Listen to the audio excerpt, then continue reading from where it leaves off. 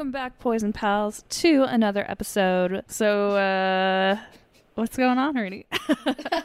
Nothing much, dude. I got to hang out with the crew, the old crew. So I hung out with Medina, Danielle, and Talia over the weekend for Danielle's birthday, and I saw Darla. Darla and Talia stayed over at my place for the weekend, and that was super fun to have a nice little reunion. We went to see Alcatraz, which was so dope.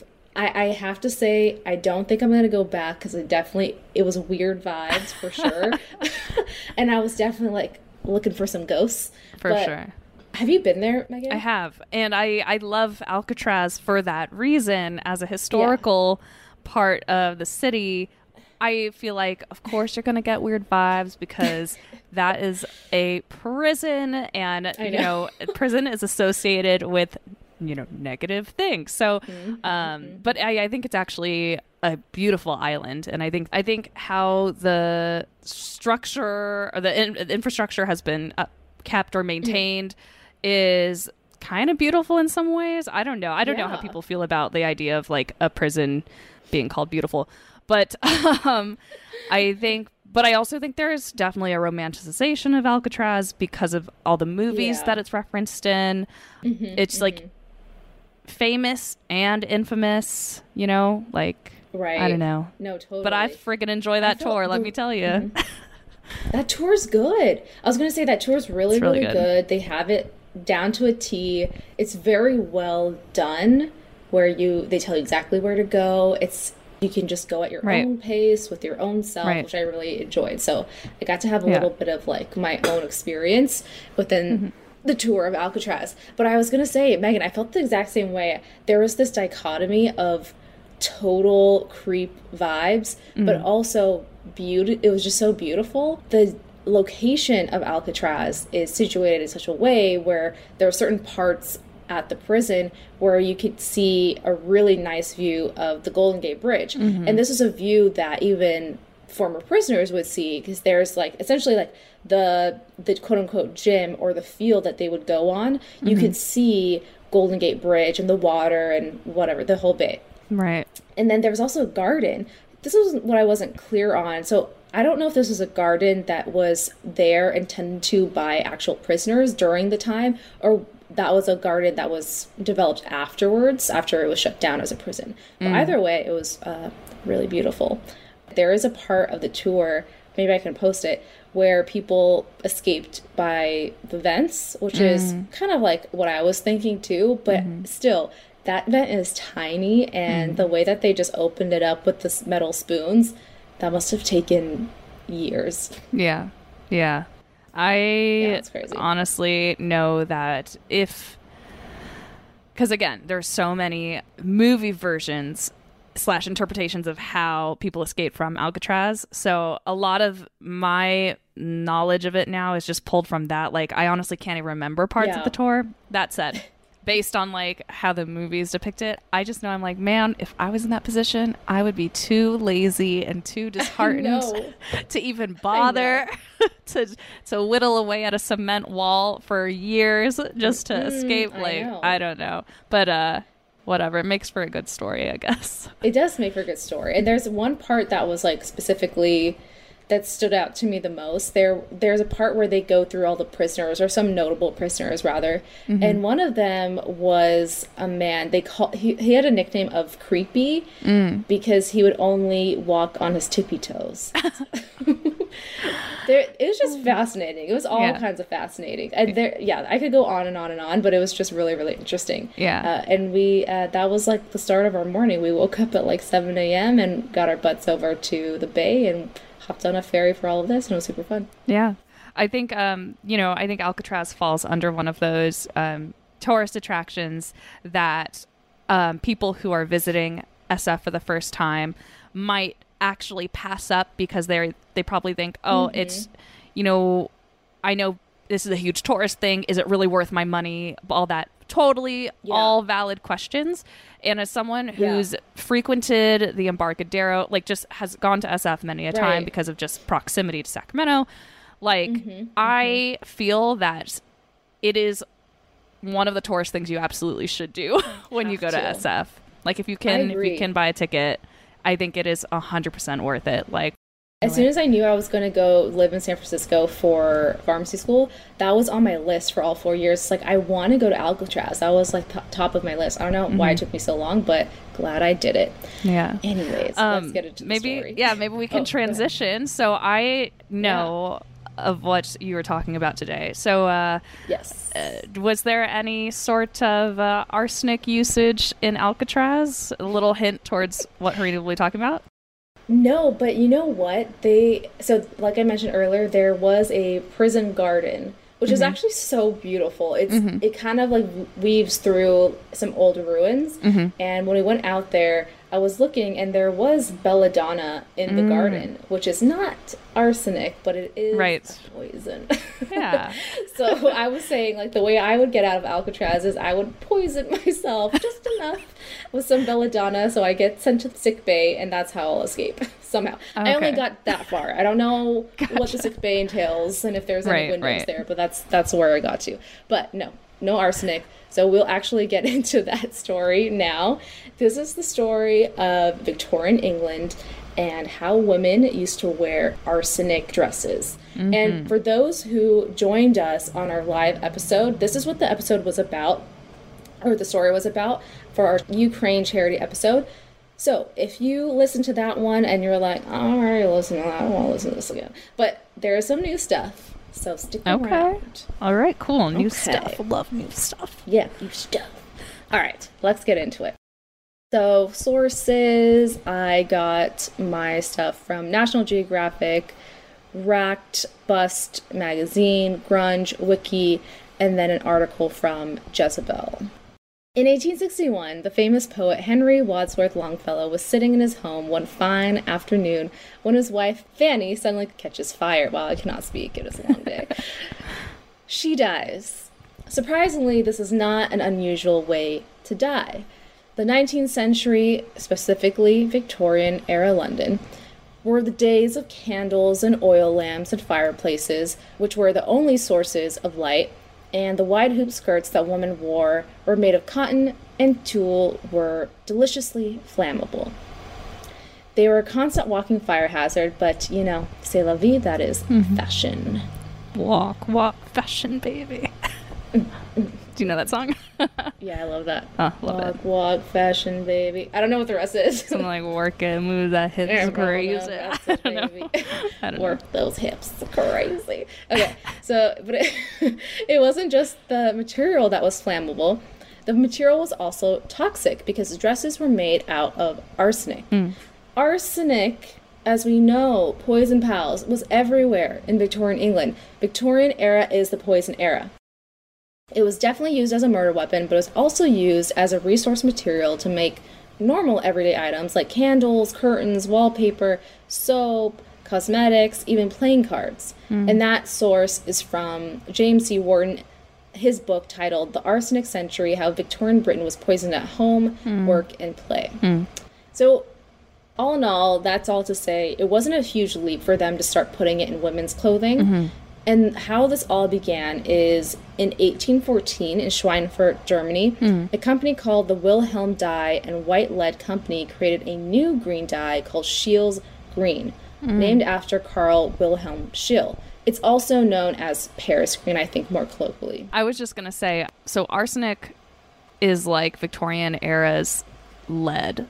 But again, like that could be wrong because I need to remind myself when lead started being used crazy heavy, but I know that had to do with cars and cars. So I'm like, I'm going to assume that, arsenic is the lead of the Victorian era. But you did say that they used white lead as a dye. So I guess there was cross. They used lead. I didn't mention it here, but during this time, they used to use lead in makeup. So women would apply all this makeup directly on their face, and then they would get these open sores from obviously the lead poisoning, and then they would put on more makeup to cover the sores. Oh my gosh, man, it's just this cycle. No wonder probably during this time it seemed so dreary and everyone was sick. It's because they're poisoning themselves. They don't know it. They're poisoning themselves. They're deforming themselves. Yeah. And that's why they had so many masquerade balls. Because they just cannot look at each other's faces. That's literally why. That is hilarious. I don't know. My other question is, so I understand that, arsenic's showing up in all these products because it's being used and developed as a dye by this company. Is it just the dye that is pretty much the main cause of all this? Yeah. So I'll get into a little bit later. I guess this is the new subject matter in the episode. But the arsenic that's causing all of this, it's a powder that is green. Okay. So it's basically a pigment that is the base for all of these other source materials. Yeah. Okay. This particular shade of green was incredibly bold and was a shade that was almost jewel-like. So much so that people began to call it emerald green. And women loved it. I love it. I love this color green. I do love emerald green. It's gorgeous. It's kind of like iridescent-ish, but it's like a really bright and bold color of green. Yeah. But there's an interesting historical reason why bold colors like Scheele's green became popular specifically during this time. It was around this time that gas lighting was replacing candlelight. So you'd have traditional gas lamps that were lighting the streets at night and in the home. So that meant that everything was a lot brighter, especially at night when you're going to go out to some parties. People are going to see you. They're going to know what you're wearing. So women were wanting to dress accordingly so that they stood out in the bright light. So Scheele's emerald green was the perfect choice. Yeah. After this color comes out, people begin to use it for more than just clothing, as I said. So they use it more so in wallpaper and carpeting when it first comes out. It was a huge trend, so much so that Victorian Britain was said to be, quote, bathed in green. Scheele's green fabric was used to make women's dresses, but also gloves, shoes, artificial flower wreaths that women would wear in their hair. I think that's very common, like in Victorian England, they would have like these elaborate headpieces, right? But of course, someone has to be in the factory actually manufacturing and putting together these clothing and other accoutrements. So one worker was 19-year-old Matilda Schurer. Matilda was a healthy young woman, she's only 19, who worked for a Mr. Bergeron in London, along with 100 other women in this textile factory. Matilda's job was to fluff the artificial leaves and then dust them with this rich green hue of Scheele's green. When Matilda would use the powder, she would inhale it in with every single breath and would also consume it since she ate with her hands at every meal. And if you looked at her fingernails, they're bright green and it's all like just grimy up underneath her nails too. This brilliant green color was made by mixing copper and a highly, highly toxic arsenic trioxide, also known as white arsenic. So I guess the copper is actually what gives it the green, it seems like. Yeah. Okay. Why can't you just copper? That's like, a good, that I was looking for a question there and I was like, I don't know what to ask. It makes sense. Copper is green and fire, like whatever, like copper turns green. But that is why arsenic? Maybe it had a better adhesion to material. Maybe. I don't know. Like maybe arsenic was a cheap alternative to some sort of component that would be adhesive. I don't know. And then the companies knew about it and they're just like, we're just going to keep this on the DL. I wonder, I know. I wonder if I had to really take a stab at guessing. I wonder, because I'm sure the copper itself is like a high concentrate of the green. So mixing it into the arsenic trioxide, which is, as they say, a white powder, maybe that mixture forms that perfect green color that they're looking for, like that brighter green versus like a more darker green that I'm sure they already have. Because the whole point was to have brighter colors, and I'm sure the copper itself, like as we know, like we've seen copper, we can see in the Statue of Liberty, it's more of like a darker, maybe dingy. Even dull. It's a dingy green. It's dingy, correct. I think you're actually absolutely correct. I did a very quick Google search, and it does have to do with it. When they developed this green, it was this bright jewel-like tone that I think only the arsenic mixed with the copper could create. So I think you're absolutely correct. Good guess. All right. Teamwork makes the dream work. All right. this is going back to Matilda. The press details her untimely death as one that was out of a horror story. Matilda soon falls very ill. She begins vomiting green water. The whites of her eyes turn green, and she tells her doctor that, quote, everything she looks at is green. In her final hours... Sorry. What? I don't know.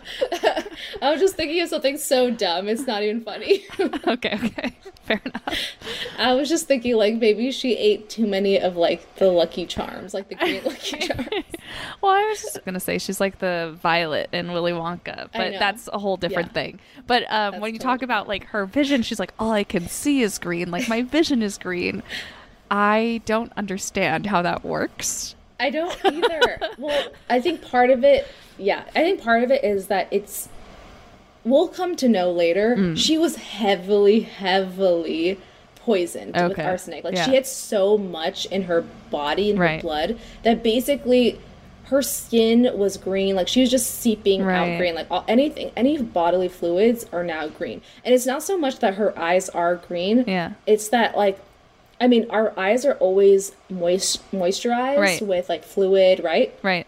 So whatever that moisture is, that is green. Gotcha. So consequently, whenever she sees, it's green. Right. Okay. Yeah. I need, like, an optometrist to eventually reach out and answer this question. But, like, if your sclera, the white of your eye, all the way to your iris, pupil, what have you, turn green because of reasons like this. Even you could say, like, jaundice. You know what I mean? Like, jaundice, your eyes turn yellow or whatever. Do you actually start to see that color?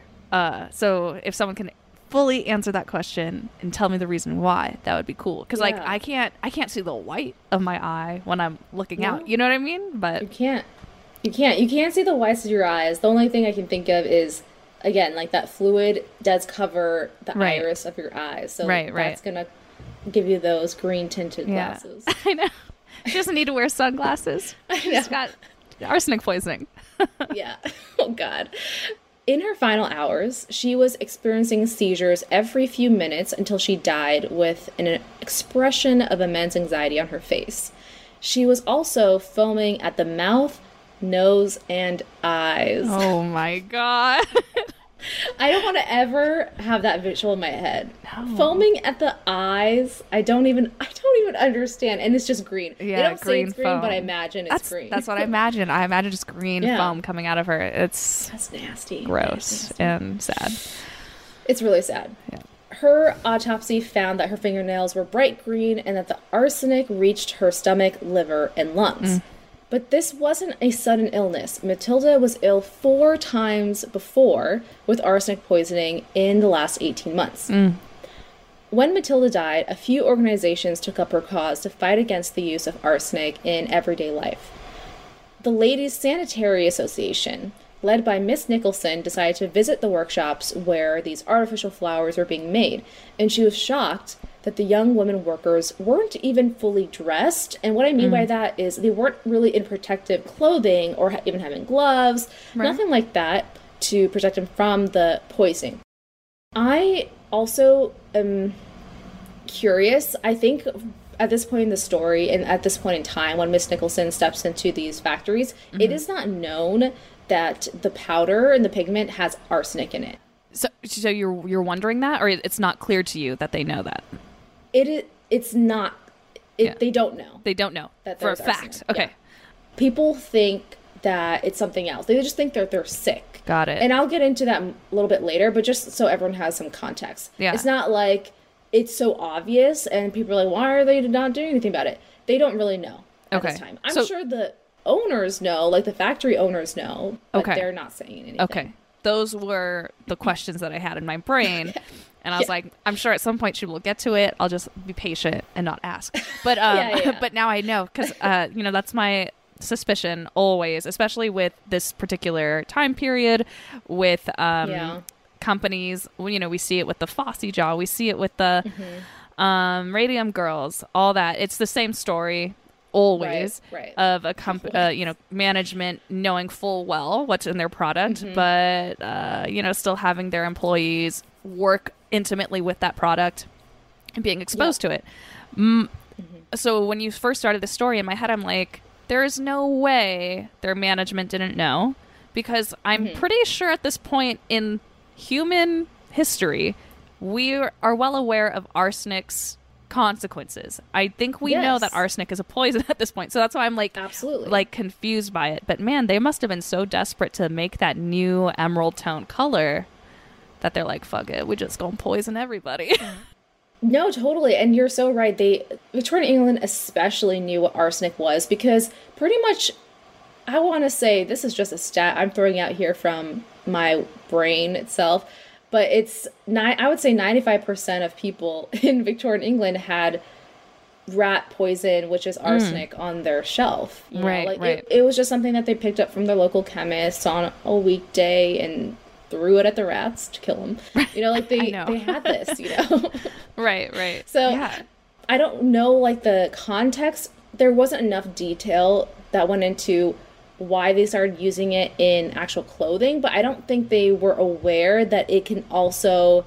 No, the manufacturer obviously knew what it was, but I don't think that they thought it could cause poisoning, like it could affect you through clothing. Right, like once it's been processed into this color and put into a product, maybe that eliminates the poison aspect of this. So, but we can only hypothesize what was going on in their minds. That's all a guess. Yeah. All you need to know for this part of the story is that Miss Nicholson does not know, and majority of the factory workers, which are women, they don't know either. They just know that they're getting sick. Okay. So with that in mind, so she's there at the factory. She notices they don't have protective clothing, and most of these little girls had their hands bandaged to cover their blisters and boils that were, of course, coming from the green pigment powder. One young woman was brave enough, well, in the original article, this was from the 19th century, they called her stubborn. The original, but I'm going to say she was brave. This woman was brave enough to say that she didn't want to work. and that's because after seeing her fellow worker wearing a handkerchief that was soaked in blood. And this said worker, who was refusing to work, she had previously kept on working with the green pigment until her face was one mass of sores. Okay. She was almost blind. Ugh. I was worried you were going to say, I was worried you were going to say until her face was one giant hole. Just like a giant hole in her face. I'd be like, that is, no, it's wrong. I mean, sores are just as bad, but I was like, I was taking it to the next step when the sore just opens into, it just sloughs off. Oh, God. I hate that word. I wish I didn't say that. Okay. Miss Nicholson from the Women's Sanitary Association writes an article about what she sees. It was informative not only to the general public, but also to the women who worked in the factory. Because most of the women, as I said, they didn't know what that green pigment was, or what in general was making them ill, or that it was even arsenic. The first signs and symptoms that the women got around the pigment were just like a really, really bad cold. So doctors first diagnosed them with diphtheria, but the women were confused by that diagnosis because they knew that diphtheria was very, very contagious and you usually had to catch it from someone else around you, and they knew no one around them that had it. So like, that can't be it. And Miss Nicholson herself was like, I'm sure it's something else. So she enlists Dr. A.W. Hoffman, an analytical chemist with a worldwide reputation, to test the artificial leaves. Dr. Hoffman shares his results with the public in a London Times article sensationally titled, quote, "The Dance of Death," unquote. Okay, some quick background so this makes sense to everybody. The unit of measurements during this time was something called grains, like a grain of sand type of thing. So grains instead of milligrams. And this is just a side note, but it'll help people understand. If you ever wondered why Tylenol or acetaminophen, for example, is in a 325 milligram strength instead of like, a straight 300 or 400, it's because of the grain system. The dosing of Tylenol comes from the dosing of aspirin, which is a very, very, very old medication, which also comes in a 325 milligram strength. So when aspirin was originally being dosed, it was based on the weight of a grain. So a grain of a barley seed in particular, which is equivalent to 65 milligrams. Okay. So doctors would prescribe, for example, 5 grains of aspirin, which is, if you do the math, 5 grains times 65 milligrams, that's 325 milligrams. Anyways, so that's how they are measuring dose strengths in terms of toxicity back in the day. Got it. That's really interesting. Okay. Yeah, it's cool. Barley grains. Anyways, so 1.5 grains of arsenic is considered deadly or toxic. Okay? From Dr. Hoffman's findings, a dress made out of Scheele's green contained 900 grains of arsenic. That is about 20 yards of fabric. And no less than 60 grains of arsenic would powder off in the course of a single evening of wearing said dress. So these women, I know they're not like dealing with garments in particular, but they are, the same thing holds up of the flowers. Basically, one factory is doing many different things. They are doing the artificial flowers, they're doing the dresses, they're doing the gloves, and so on and so forth. So everyone's kind of just like working with everything. So that's so much stuff that they're just working with the raw material too. Right. That's if you're just wearing the finished product of the dress, right? Did the company that created this dye, did they patent it? Was it like we're the sole providers of this one dye?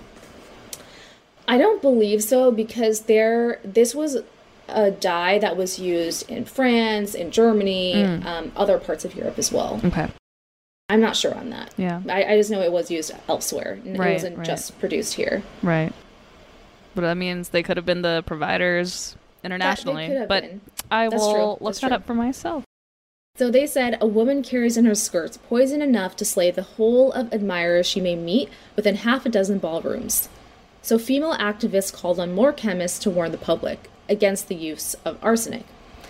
Wealthy women who wore the dresses were labeled as murderers, yet it was the same privileged women who were blowing the whistle on the dangers of the green dress, also asking chemists to warn the public. First of all, that sentence pissed me off, because I'm like, yeah, wealthy women are wearing this, but they're not the ones making it. Like, it's the manufacturer's fault. You know, they're the ones. If you really are going to go so far as to label people murderers, it's definitely going to be the manufacturers. Right. If anything, the women wearing it are victims in this. Color in fashion was no longer invented by artists during this time. Color during this period was dominated by the chemist. This is really interesting. Color science really came to the forefront with a French dye chemist, Michel Eugène Chevreul, where science really made it possible to create an infinite color palette to suit any consumer's taste, and it could be changed up with any kind of fashion trend. But what was even more important was that color chemistry was an equalizer. And what I mean by that is that previously expensive imported animal or mineral dyes were bygones that could only be exclusively used and purchased by the upper class. But now, with colors made in a lab, essentially, women of all stations could wear all the colors of the rainbow if they wanted to for the fraction of the price. But there was a price.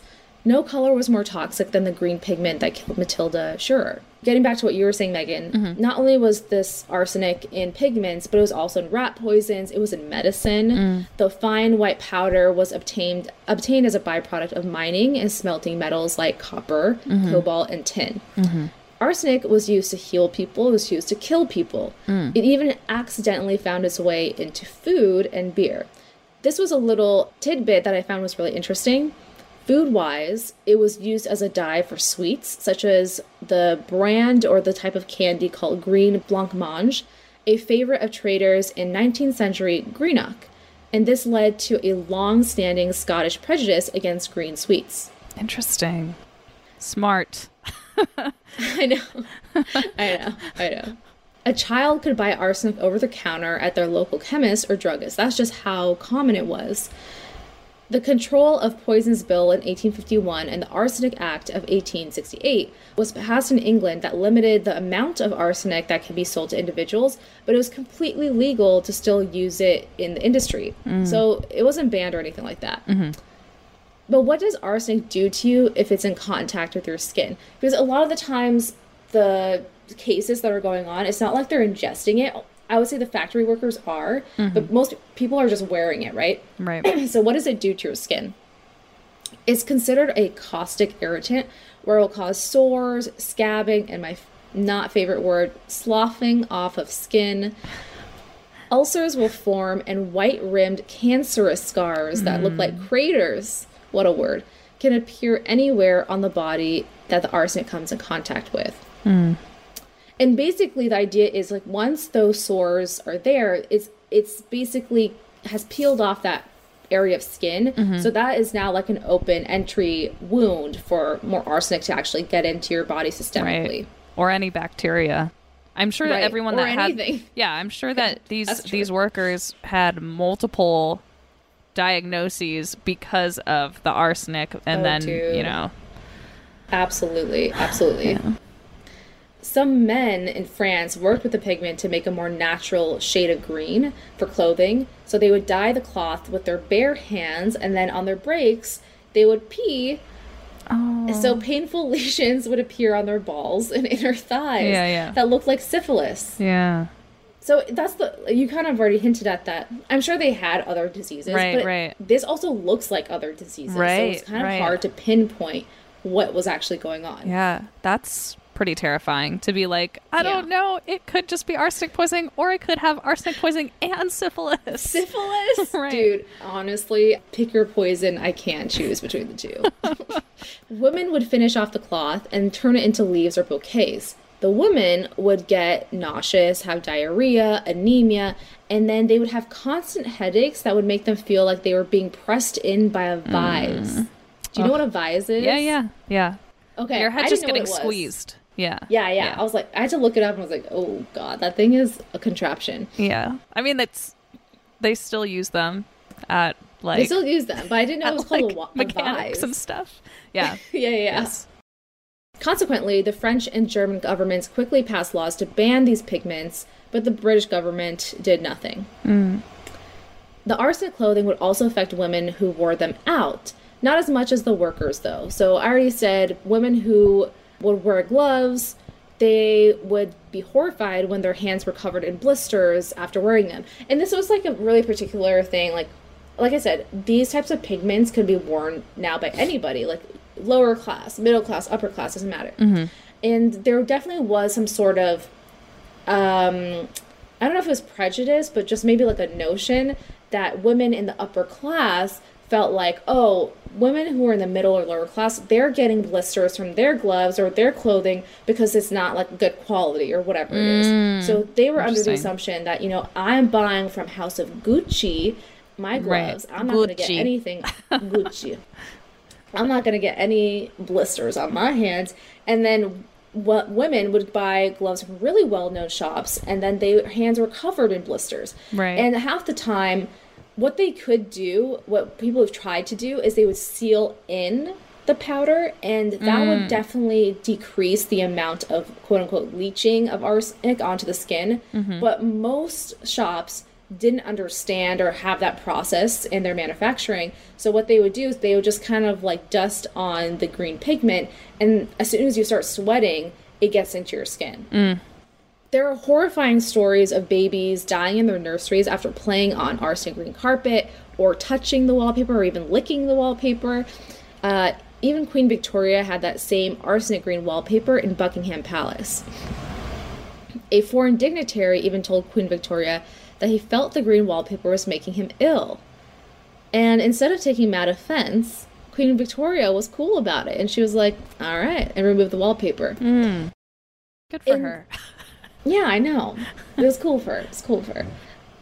People who had wallpaper, so this is what I was going to get at earlier, that was a huge thing. Like, there are a good amount of photos. If you look at paintings during the 19th century at this time, you'll see a lot of women in a drawing room with beautiful bright green walls, and that is the arsenic wallpaper.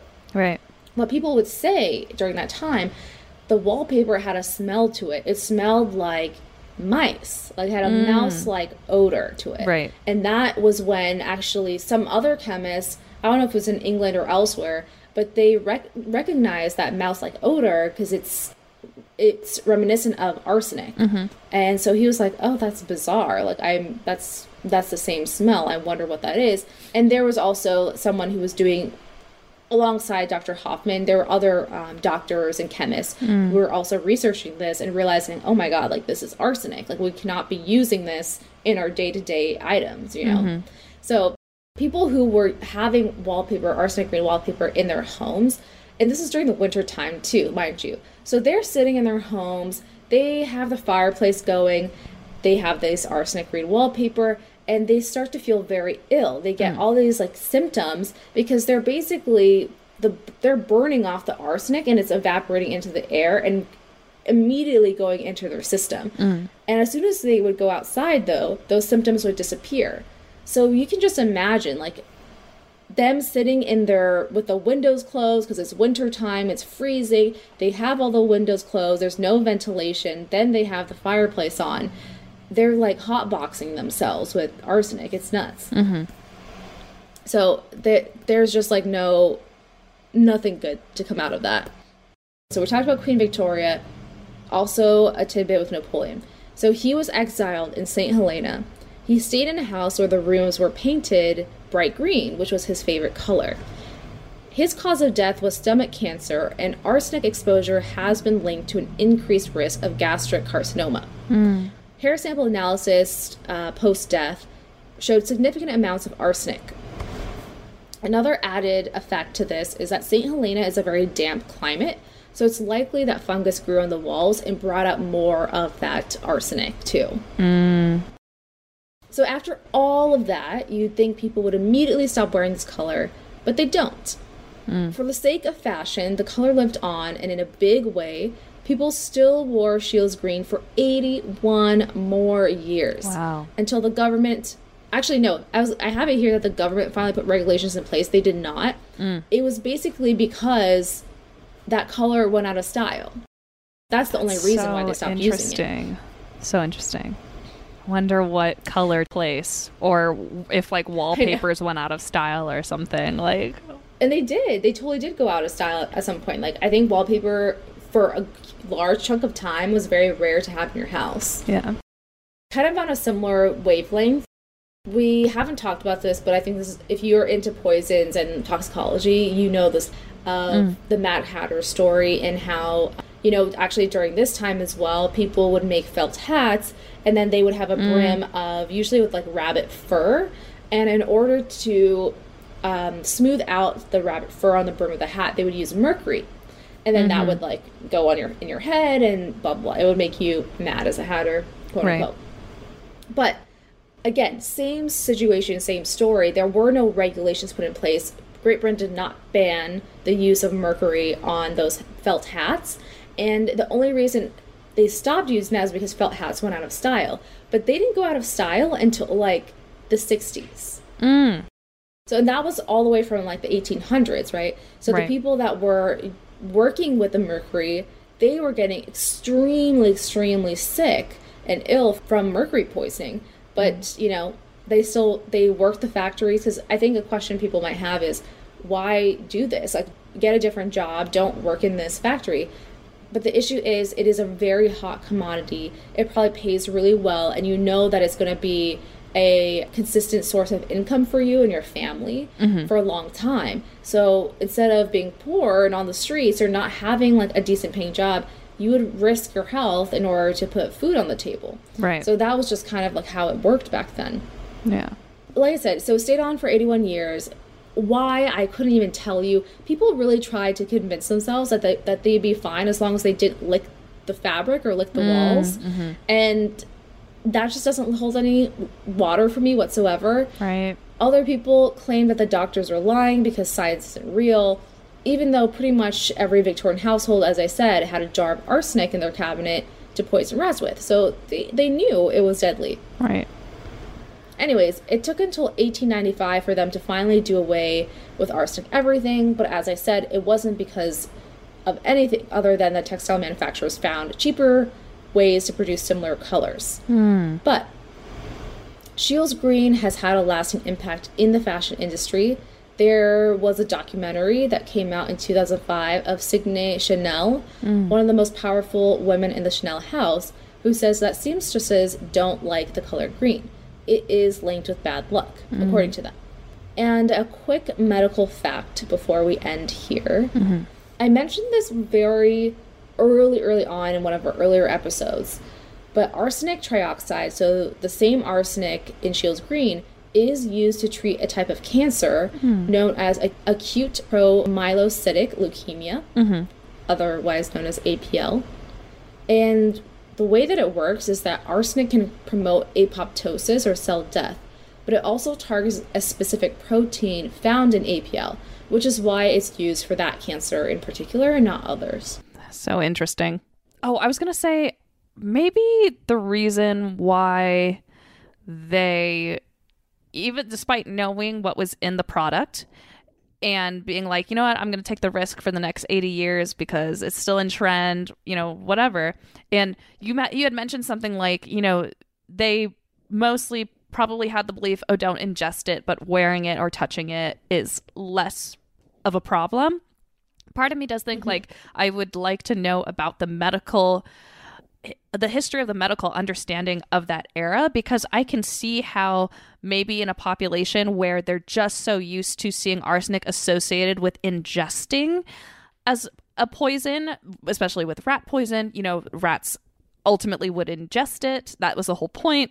And probably how other like actual human poisonings, homicides were back in the day, it was all via like secretly making someone ingest it. So maybe they had this feeling of like, oh, as long as you don't eat it or ingest it, you're going to be fine. Totally. Ignore the lesions. Totally. We'll just ignore that. But like, you know, that's why, you know, it's okay to have the wallpaper, just don't lick it. It's okay to wear the dress, just don't, etc., etc. So right. I feel like that's probably why. Yeah. I think so too. I can see that. I can definitely see that. I mean, we know because that's their logic. I would say majority of people's logic was that. So interesting. When you mentioned poison dress, my first thought, I had actually looked into poison dresses when we first started this podcast because I had just freshly watched Elizabeth, the very first one in the series with Cate Blanchett. She plays Elizabeth. Yeah.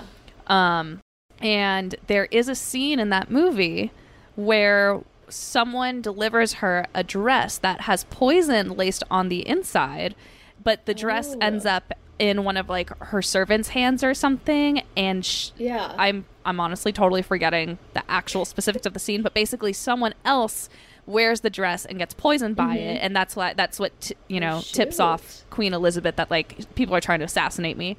But I remember seeing that scene and being like, is that real? Like, is that something that actually happened during that time, during the Elizabethan era? And I looked it up and it's totally debunked. Like, that didn't exist. Whatever, the concept of putting poison onto a dress and then immediately, like, in the scene, she immediately gets lesions. Like, it's like acid is on the dress, you know? Oh my God, no. But they were like, no, like, that wasn't a real thing that happened during the Elizabethan era. Like, no one tried to assassinate her that way. But it is interesting to learn that there is such thing as poisoned garments, but not with the intent of assassination. It's just they were manufactured with arsenic in them. So that's cool. That's kind of a cool tidbit. Yeah. Yeah. I'm sure she had so many assassination attempts. Now I'm curious about that. I may look into that on my off time. just watch the movie. It's a long one, but it's very decadent, and the costumes are beautiful. I like Cate Blanchett. She does not age. So that's what I'm like. Is it good? Good is, you know, someone's interpretation of a movie will be subjective. I enjoy it because of the costuming. I love a period piece. I love me some Cate Blanchett. Like, she is elegance. So of course I liked it. So I think it's good. Okay. I have never seen it, so I might just do that. Lovely. Okay. Shall we go into antidote? Yeah. So my antidote is that the month of Ramadan, for Poison Pals who do not know, I'm actually a practicing Muslim, and Ramadan is right around the corner. And I've actually been doing makeup fasting days from past Ramadan that I had missed some days.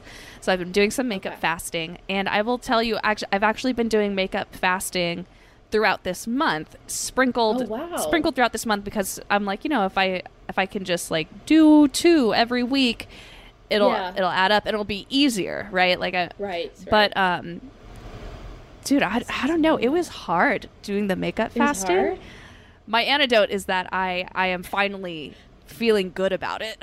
but doing the makeup fasting, it was a struggle. There were days, and like this is just me being super vulnerable. I don't like. I think it might be hard to potentially relate if you ultimately, you know, believe in this stuff. That's fine. But like when you fast, the intention's supposed to be there.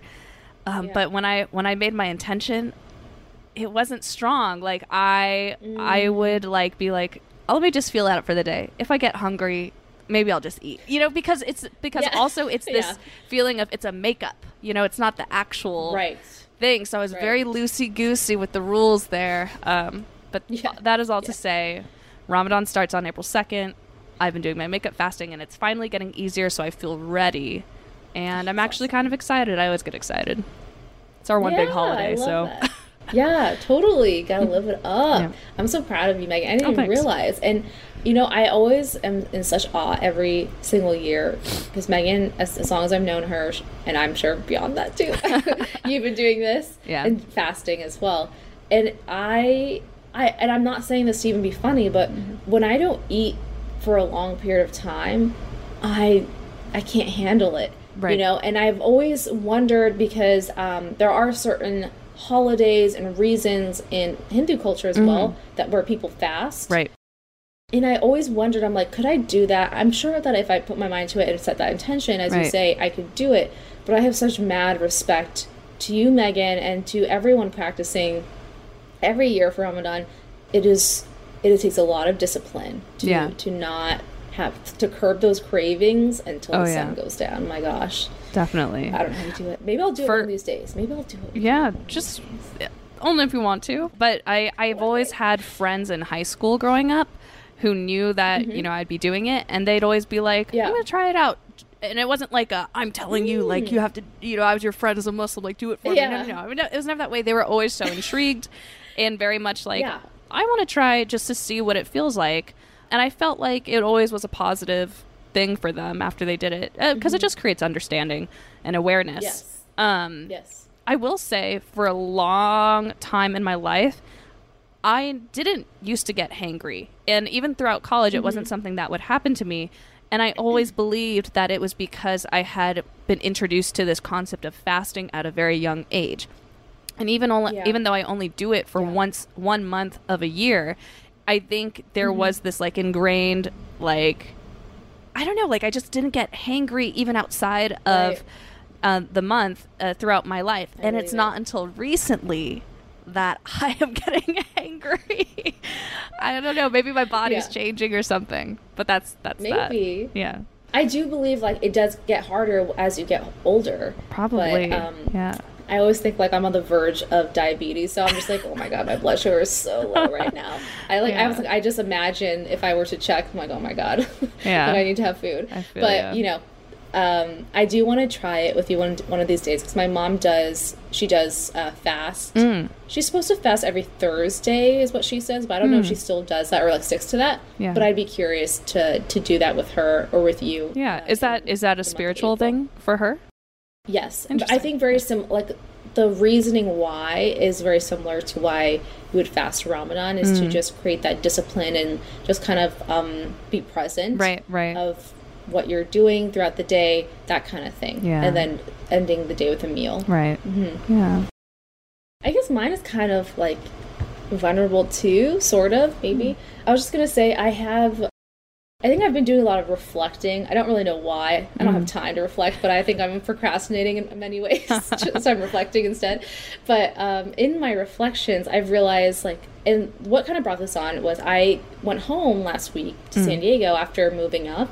And it wasn't like anything exceptional in the sense of like me being home. I was with my parents and it was like the usual, like we didn't do anything crazy or out of the ordinary. But this time was very special because I just felt very loved and supported. Like I just felt very comfortable being in the presence of my parents and lucky to have these two people who are really much like pillars and mentors in my life. And more than that, I've realized that this is me giving myself a pat on the back here, but I think most people can have tumultuous relationships with their parents at some point in their lives, or maybe all their lives, and it definitely hasn't been like a smooth road between me and my parents by any means. But I think I am proud of myself for putting in the work of having some harder conversations with my parents over the years, where now we have come to a really beautiful point in my relationship with both my dad and my mom and myself, where we're friends. Like, I have gotten to the point where they kind of see me, or they do see me as a grown woman and a grown adult who has her own life and family, who they really much respect, and we can speak to each other and relate to each other on a totally different level that has really brought us super, super close. And I think I'm very grateful for that relationship, or that transition to this new chapter between the three of us. It's just really, really nice. So, and I also, give my parents a lot of credit, because I know a lot of parents don't like stepping into that role of, seeing their kids as more like friends. So it definitely takes two to make this work. So I'm really grateful that I have parents that are totally fine with that and embrace that part of me. Yeah, that's truly beautiful. That really is. And I know that you've worked really hard to build that, make that a stronger thing with your parents. So that's really, really beautiful. I do think that parents, if a parent is still connected to their child, there's always going to be something that's like, I'll always see you as my kid. You're always going to be that little child, that envisionment. But I think it's really saying something when a parent is able to take that mindset and be like, well, I'll always see you as this little kid and someone that I've seen like grow and make mistakes over and over again. I can respect you as an adult and understand that you have grown and have your autonomy, et cetera, et cetera. And I think that's something that, like, really awesome people that happen to be parents are capable of doing. Yeah, so absolutely. I think you said it perfectly. What it comes down to is, when you are able to transition to that level, it's basically your parents acknowledging your growth and that you have grown. I think that's really, really important. But anyways, so shout out to my parents. Shout out to them. What a wholesome end to the episode. I know. Some nice wholesomeness. Love it. Well, thank you, Harini. An hour. Yeah, thank you, Harini. Which is always nice. Nice job today. And thank you. Thanks for tuning in, Poison Pals. Harini, take us away. Yes. Don't risk it for that green eye foamy biscuit. I will not risk anything for that foamy ass green biscuit. All right. Peace. Bye, people. Bye.